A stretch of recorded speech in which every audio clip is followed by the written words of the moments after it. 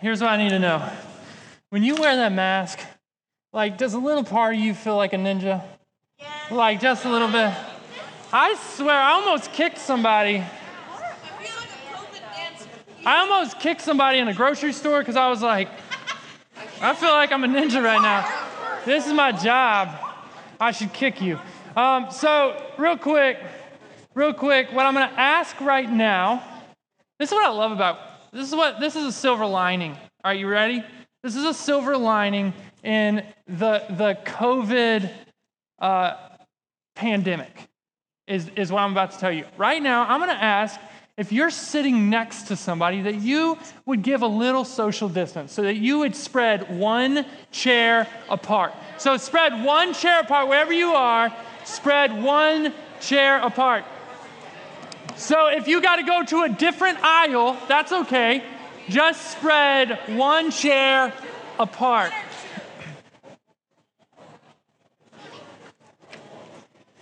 You good? Y'all didn't do it at all back there. I see you. Come on. All right. Here's two reasons why I ask you to do that. Number one reason is because really smart scientists are like, dude, you're going to die if you get this. And then number two is because I want you to be as free from distraction as possible. Okay, like just for a few minutes, I want you to be as free from distraction as possible. I want there to be nothing in your way from hearing what I think could be maybe the most important thing you hear today. Not because I have anything really smart to say to you, but rather I'm going to read in God's word, which God put together. I need you to hear it. Like he put it together so that you would read it and hear it and understand it. Like God took time and priority in the lives of many people to write it so that you would read it, that you may understand it and benefit from it. So for you to be distracted by something like a cell phone or a friend or whatever, man, you're just missing it.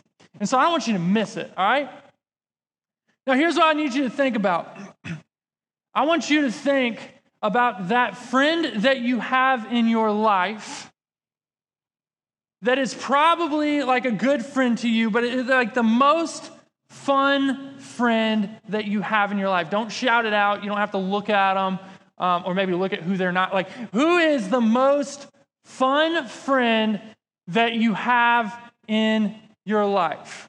Just picture it. You got it? You picturing that person? You got it? Okay. For me, my most fun friend that I had growing up in high school, he wasn't a guy I hung out with all the time, but when we hung out, it was insane. His name was Ryan Miller, and when we would hang out, like whatever we were doing, I would think, like, let's say, for instance, I'm riding bikes. I would think I was doing the biggest and the best tricks that a person my age at that time could do. And then Ryan Miller would show up on the scene. And he would have his bike, and he would build a ramp that would jump literally like over his car, right? Where he'd be like, dude, check this out. And it would blow my mind because this kid put my 10 at like a 1, and he set his 10 at like the craziest things that he would do. Always, every time. I remember one time we had scooters and we were in the church and we were riding scooters through the church because there's no better place to ride a scooter except for this church. Don't do that, okay? But if you do that and you wipe out, please check the time and the date and let me know because we have cameras and I want to watch that wipeout over and over again. So we were riding through the church, and I just remember this one time where we had this like little ramp from one building to a new building, and he did the biggest jump, and he eats it, wipes out, carpet burn, and then he gets up, and he's just smiling. And he was like, dude, that was amazing. And I'm like, what part of leaving most of your body on that carpet was amazing? But that's just who he was. I need you to hear that. That's who he was. This was a kid that had a huge influence on me. And I'm guessing the friend that you mentioned or that you thought about in your mind probably has the same kind of influence on you. Like maybe they are someone who's just really kind. And so they encourage you when you're around them to be really kind, or they're really hardworking. And when you're around them, you want to work hard, or they're honest. You want to be honest. Like, you know that friend, like they don't deal with gossip. And so when you're around them, you just find yourself not gossiping because you know they're not going to hear it anyway. And so they have this positive influence on you. But maybe you thought about somebody who was just really loud. And when they show up in a room, like no one else feels heard, like they are the person that influences everyone because of how loud they are. Or maybe they're just mean, that they intimidate the people around them. Regardless of the person, I need you to hear this. Regardless of how that person is, here is something they likely have in common. Is that they don't realize how big of an influence they have. Because they don't think about it. They don't think about, man, look at my big influence. They just are who they are. They just live life to what they feel is the fullest. But they don't even think or know they have that kind of influence. So here's what's tricky. That's what we're going to be talking about. We're going to be talking about something that you may not even know you have. We're calling it the you effect. How you affect all the people around you. Now, here's what you need to understand. Is that whether you believe you have a large influence or whether you think you have a very small influence, like you're in this room and you may think, yeah, people tend to listen and do, like I'm a natural leader. But you may also be in this room and you may say, I feel like I'm invisible. Whatever side of the spectrum you're on, here's what's true. That you probably have a bigger influence than you think. That if you were not in the relationships and in the situations that you're in, people and things would be different without you. And I don't mean better. I mean they would just be different because you bring a perspective to the situation. You bring an influence and an effect on the situation. And it's probably bigger than you think. There's a really cool example of this in the book of John. That Jesus, he would travel around a lot and people would follow him because of maybe the miracles that he was doing, or they thought he would heal them, or they were just interested, like, who is this like crazy magician? Like, we want to know who this dude Jesus is. And so John was one of Jesus's closest followers. In fact, when Jesus was dying, hear this, he says to John, yo, take care of my mom. And so, in fact, Jesus trusted John so much that he told him to take care of his own mother. So they had a close relationship. And so you can kind of trust what John is going to say about what happens with Jesus. This is how John records this story one day when Jesus was traveling. He says, sometime after this, Jesus crossed to the far shore of the Sea of Galilee. That is the Sea of Tiberias, like it makes any difference. We're like, oh, okay, great. Right, who knows? And a great crowd of people followed him because they saw the signs he had performed by healing the sick. So they were like, dude, this guy heals people? Like, let's go watch this show. Then Jesus went up on the mountainside and sat down with his disciples. The Jewish Passover festival was near. When Jesus looked up and he saw, and that's just so you can kind of know what time of year this was, because it happens once a year.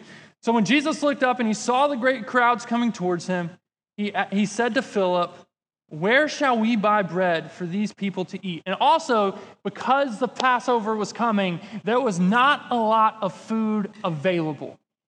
And so Jesus looks at his disciple and says, hey man, where should we buy food for all these people?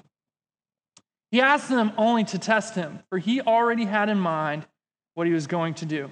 Now I want you to just imagine that scene, right? You're there, you're with Jesus, you're one of his disciples, like you're close, and there's all these people. And Jesus kind of looks out and he says, hey man, hey Philip. And you're like, yeah, what's up? And he's like, how do you think we should feed all these people? Right? Like in your mind, you'd be like, dude, you're the miracle worker. Like, why are you asking me? I feel like that sometimes at the barber shop when the lady's like, man, how do you want me to cut the back of your head? You want me to round it? And literally I tell them, you're the professional. Like, I don't know. I actually don't see that part. Just make it look good, right? And so Jesus, he turns and he says, hey, Philip, man, how do you think, like, what should we do? And so then Philip responds. Philip answered him, he said, it would take more than a half of year's wages to buy everyone enough bread for each one just to have a bite. I don't know how much your parents get paid, but let's say they get paid $100,000. He's saying it's going to take $50,000 to buy enough food for all of these people just to take one bite. Eyes right here. But the story continues, and this is where it gets kind of cool. It says, another of his disciples, Andrew, Simon Peter's brother, spoke up. He said, hey, here's a boy with 5 small barley loaves and 2 small fish. But how far will that go among so many? Now, here's what I want you to really understand. He walks up, he has this boy, and he's like, hey, man, this kid, he said he got some fish and some bread. But how far is that really going to go? Now, you need to understand that there was more kids than this kid in the crowd. So that means I'm going to guess that there was probably more moms who packed their kids' lunch than just this one kid and 5,000 people. But yet we only read about this one kid and the food this one kid brought to the situation, and we don't hear about any of the others, and there's a reason for that we're going to hit in just a minute. But this is the point where Jesus gets to work. It says, Jesus said, have the people sit down. There was plenty of grass in that place, and they all sat down. About 5,000 men were there. Now, 5,000 men who likely had each their own family. So you're looking at about 5,000 families sitting down. Jesus then took the loaves and he gave thanks, and he distributed to those who were seated as much as they wanted. Now, this always confuses me. He distributed to 5,000 families as much as they wanted. Like, I always like want to picture how that looked. Like, how did he just keep just breaking a piece off I don't know. Anyway, so he distributed the loaves. When they had all had enough to eat, he said to his disciples, gather the pieces that are left over. Let nothing be wasted. So they gathered them, and they filled the 12 baskets with the pieces of the 5 barley loaves left over by those who had eaten. And the people saw the signs Jesus performed, and they began to say, surely this is a prophet who comes into the world. Now you need to understand that Jesus is far more than a prophet. You could talk a different lesson about how these people saw a sign from Jesus and got it completely wrong like we do sometimes. But that's not the point of this. Now there are all kinds of questions, in fact, that we could ask about this story. But one of the biggest questions, and one of the questions I want to answer tonight is this. I want you to listen. Is that other than Jesus, who had the biggest impact in this story? Other than Jesus, who had the biggest impact? I believe the right answer to that question would have to be the boy who was so insignificant that they didn't even give his name. It has to be the boy that brought the fish and brought the bread, and he brought it up to Jesus. It's got to be with the boy with the lunch. But you know why he had the biggest impact? It wasn't the amount of what he had that allowed him to make a difference, but rather it was his willingness. Like, he made the biggest impact not because he brought something really great to Jesus, but because he was willing to bring what he had that made him influential.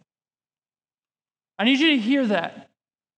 It wasn't how big of the things that he had to bring. Like, Jesus wasn't looking for that. It didn't matter if the boy was athletic. It didn't matter if he was smart. It didn't matter how tall or how short he was. It didn't matter how good he was at speaking. It didn't matter if he if he was extroverted and could make friends easily, or if he was introverted and shy. None of that mattered in this moment. The only thing mattered is that he realized he had something that could be used, and then he brought it to Jesus, and Jesus did something amazing through his willingness to use what he had. That he wasn't looking for him to be the coolest or the most interesting. That he brought all that he had, and it was enough. And ultimately, this is what was the power of Jesus and what Jesus is capable of doing through those who would say, God, I don't have a lot, but here's what I have, and God, I want you to use it for your glory. I want you to use it for your kingdom. Now, you need to understand, students, I need you to hear this real quick, is that I'm not talking about your money. And I'm not talking about you going home and like raiding your refrigerator and seeing how many ham sandwiches you can make and then like bringing it back up to the church and being like, Jesus, do what you want with it. Like, I'm not talking about that. I'm talking about all the ways that Jesus has gifted you and maybe all the resources that he's gifted you with and all the things that you have in your life that you may be using to make friends or you may be using to boost your popularity or you may be using to influence others on social media. I want you to think about all those things that he's given you, all the talents, all the little skills, all the little places where you find a little bit of confidence.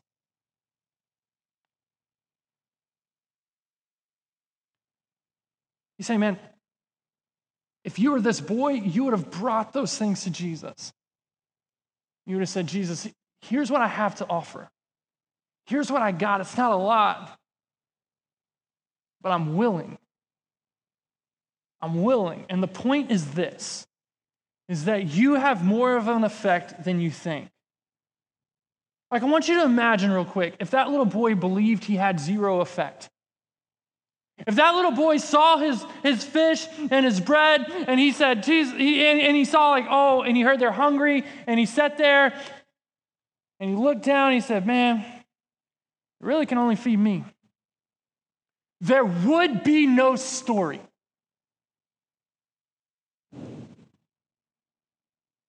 There would be no story. And in the same way, I need you to hear this. When we look at what God may be calling us to do, when we look and you hear me or Chris or Ben or Heather say, hey, here's what it means to follow Jesus and here's what it means to be influential, and you say, I don't think I have anything to offer. That is like being the little boy who looked at his bread and looked at his fish and said, it's not really enough to really offer up.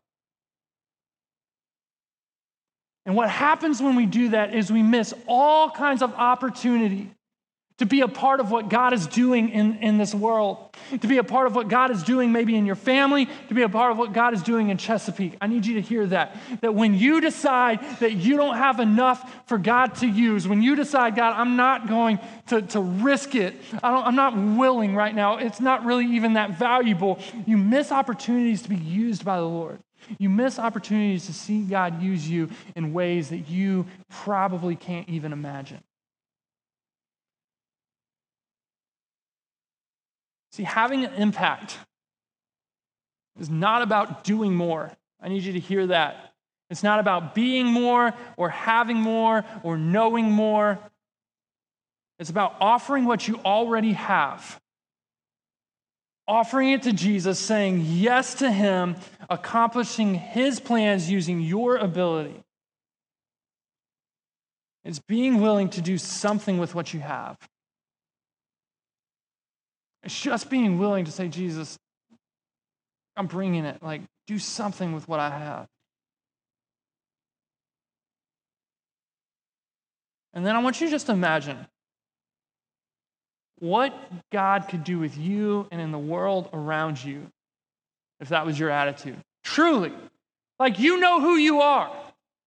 You know if you are a person who is only 1 foot in on what God is calling you to do, and yet you stay 1 foot over here.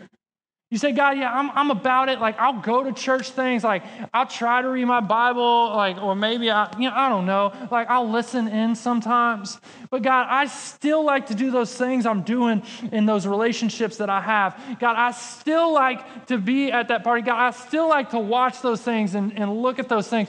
God, I'm not willing to totally give you all of what I have for you to do what you can do. Like, can you imagine if you said, God, you know what? Total surrender.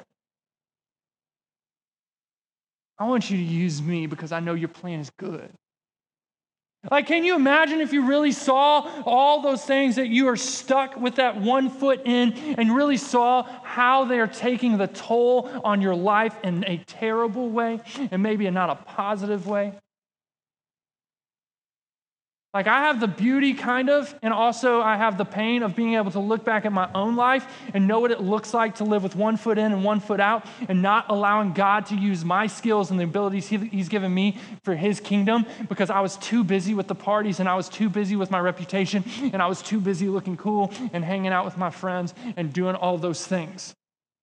Not that I couldn't hang out and follow Jesus, but I just wanted to do the things I knew were not right.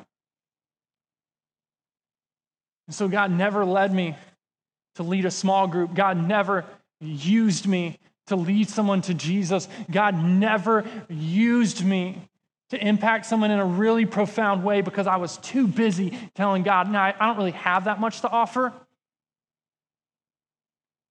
I like keeping my one foot over here in the party scene and in the girlfriend or the boyfriend scene and in the drug scene or the alcohol scene or the self-fulfillment scene. Like, I care too much about my reputation, and I missed it. Can you imagine if you put both feet in?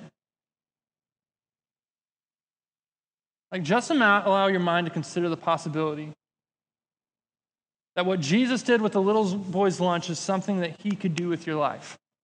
Why don't you think about that? What Jesus did with the little boy's lunch is something that he could do with your life.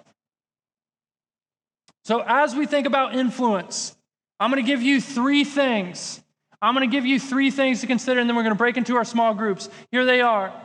First, when you think about influence and God using you to influence, you got to identify the who. Who are the immediate people in front of you? Who are the people that you have potential to influence? Are they siblings? Are they friends? Are they teammates? Or people in your family? Who is it that is in front of you that God's saying, man, I've called you and I'm equipping you and I want you to influence them. I want you to be someone who is a beacon of love and of light and of hope to them. Secondly, you got to identify the what. What is it that people around you need? Is it encouragement? Is it time? Is it someone to listen to? What is it? Is it someone to help with their homework? Like, what is it? And then lastly, you got to identify what you can do to help them and then do it. So it's identify the who, identify the what, and then identify what you can do to help them and then do it. So I see that person and I see their need. Now here's what I can do to help them. And now I'm going to do it. I'm not going to think about it. I'm not going to hesitate on it. I'm going to step into it, and I'm going to actually do it. Now, here's what I need you to understand as we close this. I was listening to this thing today. I was telling Chris about it, actually. It's called the 5-second rule, and here's what happens. After 5 seconds, your brain totally destroys an idea. So if God calls you to do something, or you see someone's need when you leave here, and you're like, man, that person needs encouragement. I could be someone that could encourage them. Then you literally have 5 seconds before you begin to talk yourself out of it. And so here's what I want you to do. That next time you see that, the first time you see, man, this person needs a kind word. This person needs somebody to listen. This person needs help with somebody. Here's what I want you to do. I want you to count down from 5, 4, 3, 2, 1, and then I want you to do it. I don't want you to double think on it. I want you to do it. I want you to say, God, I'm doing it. Use me. I'm going to do it. 5-second rule. I want you to try it. So as you bow your heads, as you close your eyes, We're not going to all get up. We're not going to run out. I'm going to release you individually. But as you do this, as you think through this week about your influence, I want you to think about a person in your life who's affected you in a positive way. Just bring that person to mind. Who is that person that's affected you in a positive way?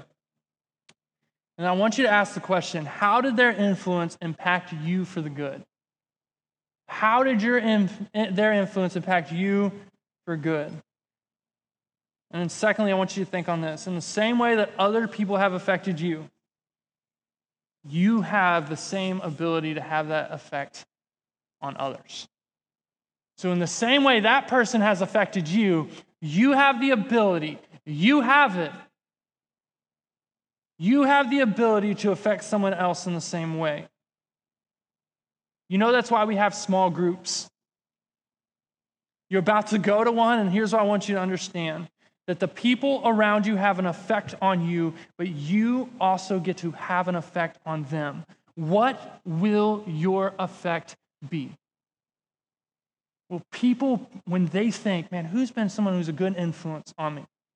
Does your name come to their mind? What will your effect be? And how will you say, God, use me? I want to be used by you. God, we thank you for this time. I thank you for your word. Be with us in our small groups. We love you. In Jesus' name, amen. All right.